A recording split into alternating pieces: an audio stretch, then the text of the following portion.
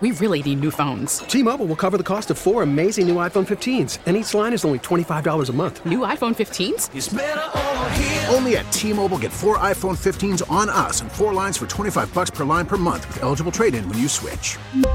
Minimum of 4 lines for $25 per line per month with autopay discount using debit or bank account. $5 more per line without autopay, plus taxes and fees. Phone fee at 24 monthly bill credits for well-qualified customers. Contact us before canceling account to continue bill credits or credit stop and balance on required finance agreement due. $35 per line connection charge applies. See T-Mobile.com. All right, happy to have you back on the show. Don Bailey Jr. joined us in the last segment. And with us now from the Packer and Durham Morning Radio Show, voice of the Atlanta Falcons and the ACC Network is Wes Durham. Did I miss any other titles? It's a TV show more than a radio show. Yeah, that's right. It is a TV show now. I forgot about that. Sort of. How you doing? Let's see. We lost by 30 last night at Cameron Indoor Stadium. I got my driveway at 4 a.m., but I'm doing great. Yeah, tough night at the office. You have those, you know that. As they say. Oh, yeah. Absolutely. Absolutely. Duke is. I know we're going to talk about football and football scheduling, but Duke is very, very good. Coach L talked with him earlier, and he and Dick Vitale were talking about Matthew Hurt, and Vitale thinks Hurt could be Larry Bird-esque. The night I saw him against Boston College, he had 21 in the first half. Yeah.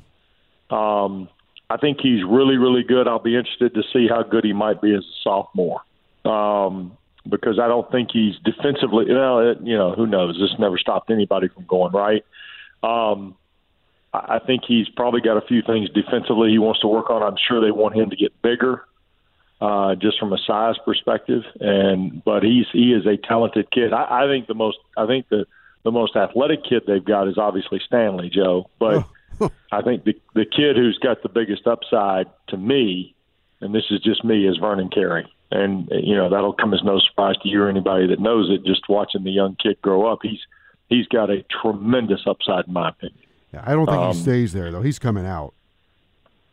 I think there's all sorts of different, dynamics in play for a kid like that. But I think he's got a tremendous upside. I think he's pretty solid for sure.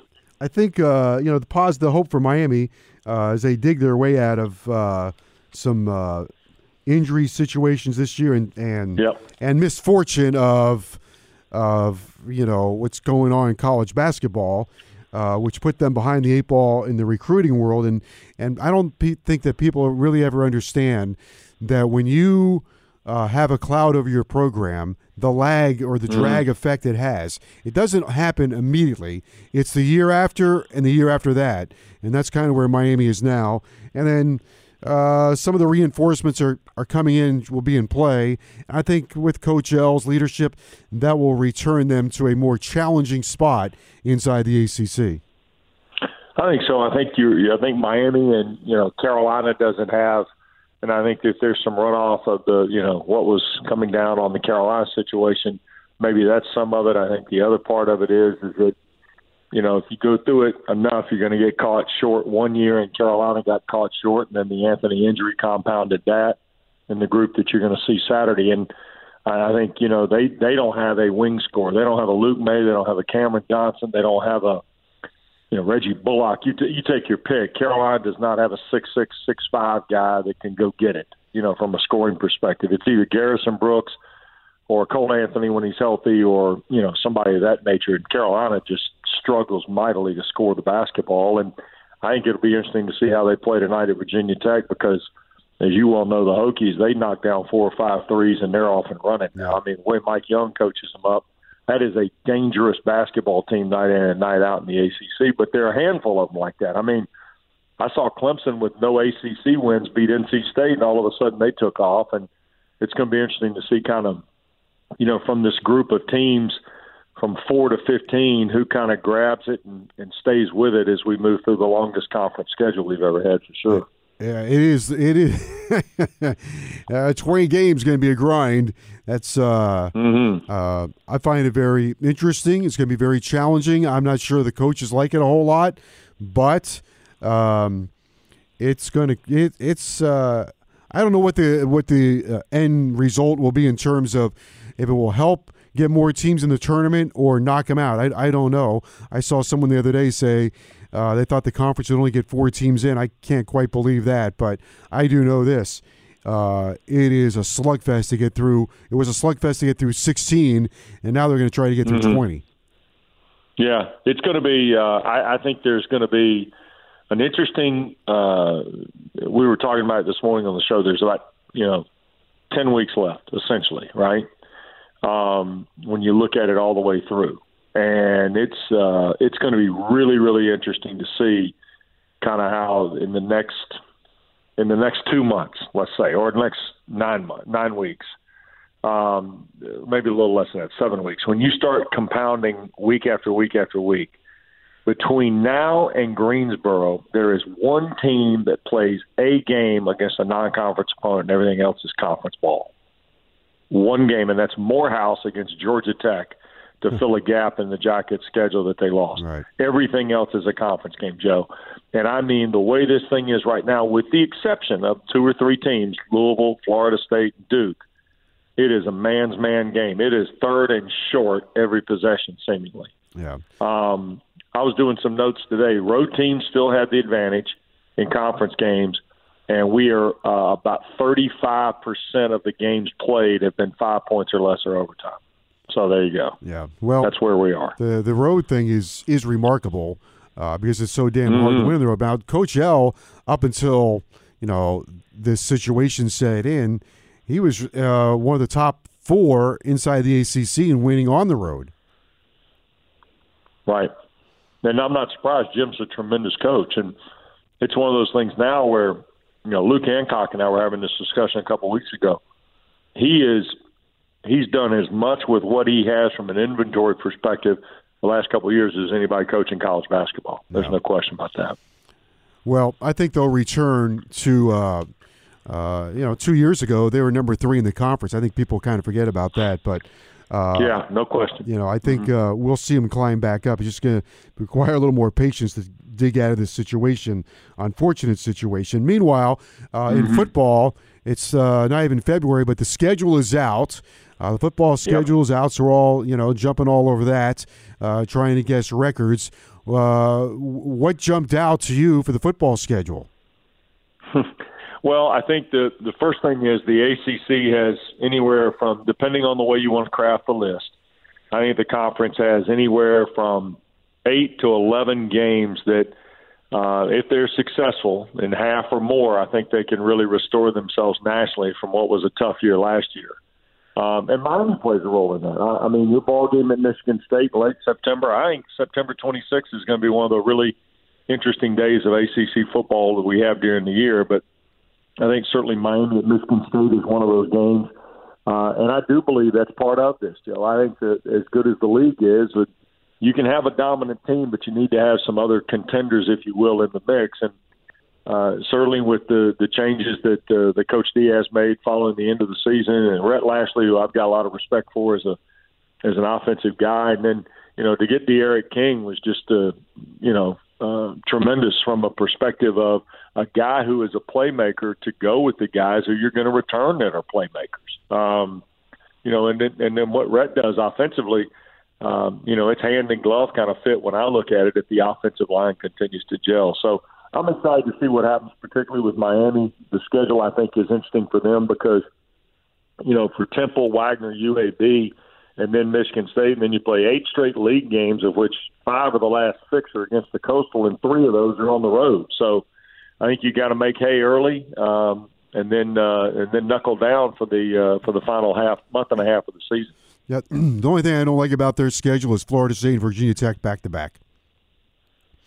Yeah, I think the interesting thing, and it's a wonder these schedules get together and they're as symmetrical and as balanced as they are, given the number of schools in play.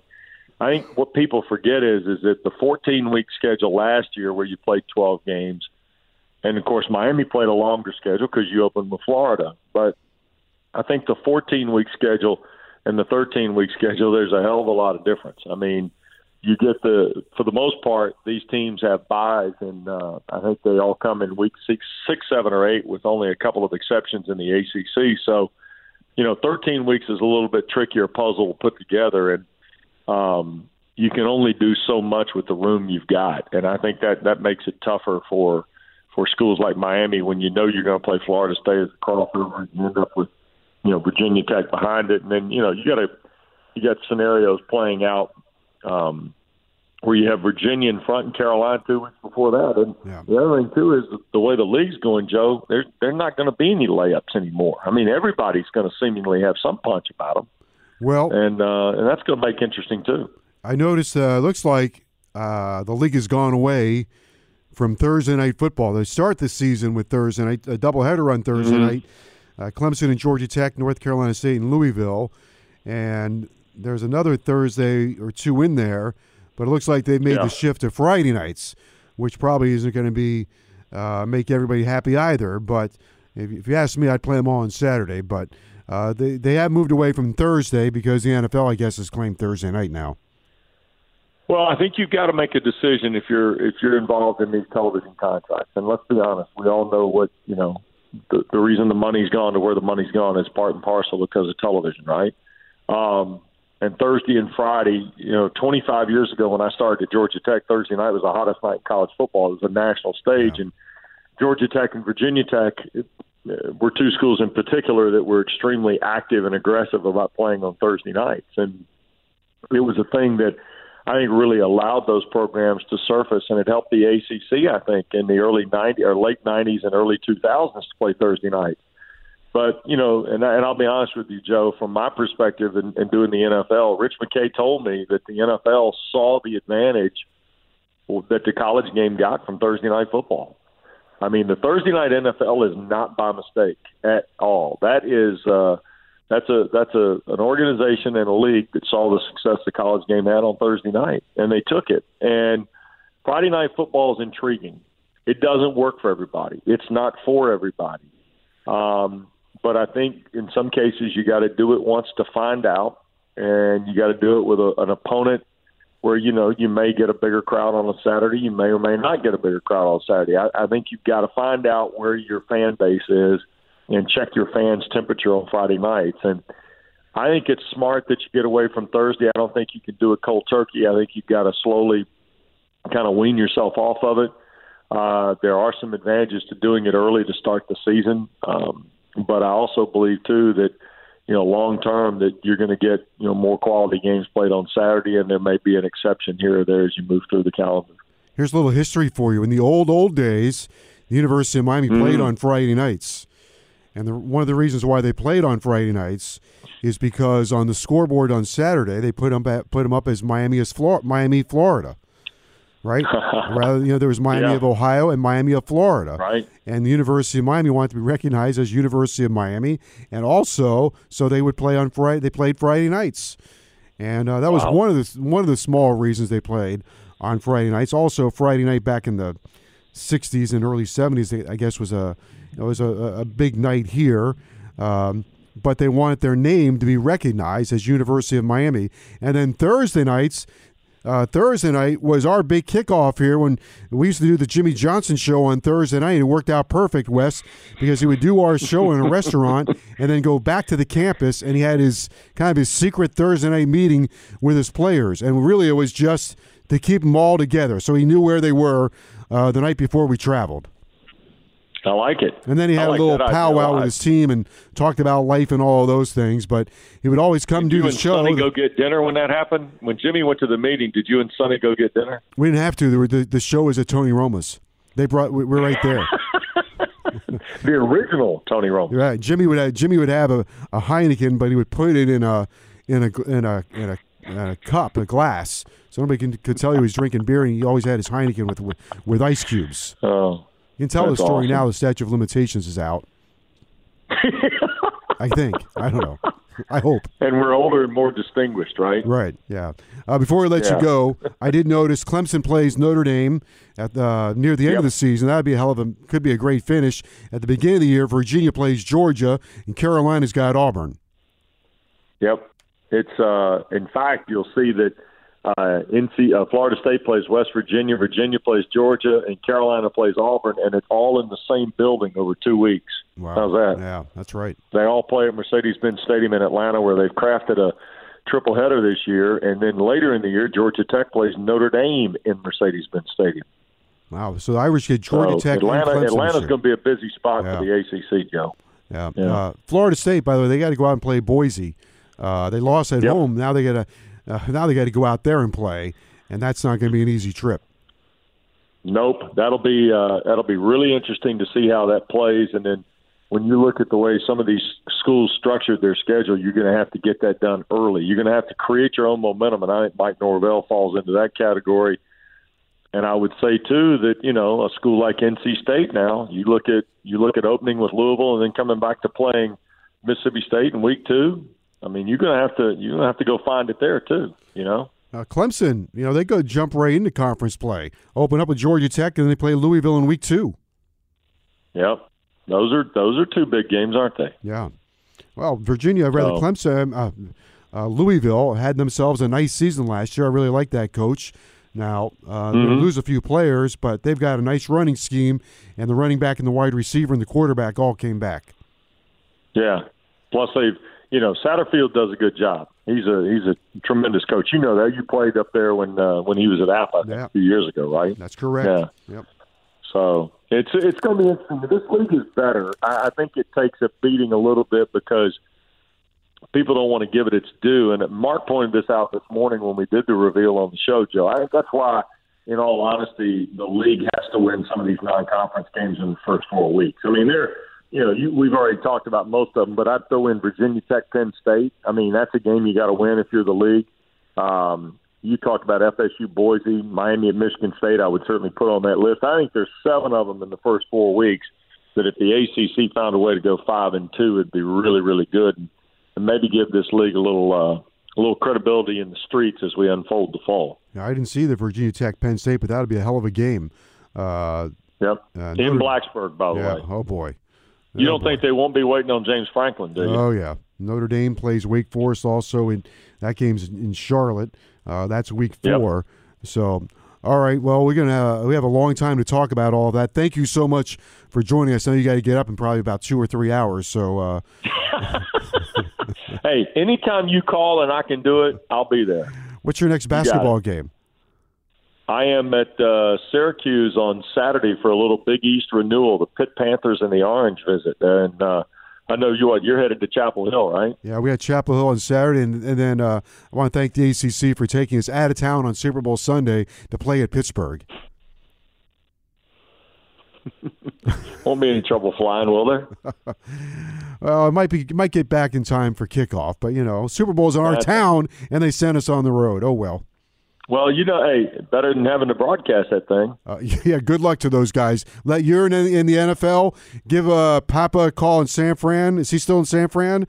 And yes. Yeah, Greg Papa still does the 49ers in his second year, and I've already texted Mitch Holthus and told him to bring a high-powered telescope. Yeah, tell him to bring his telescope with him, and good luck. Hope that the game-winning touchdown isn't in the East corner. Yeah. Take care, my man. All right, Wes. Thank you. See you, Joe. All right, Wes Durham of Packer and Durham and ACC Network as well. When we come back, we'll talk University of Miami women's basketball with Octavia Blue. That's coming up next. Odyssey celebrates Mother's Day, brought to you by T-Mobile. You can count on T-Mobile to help you stay connected on America's largest 5G network.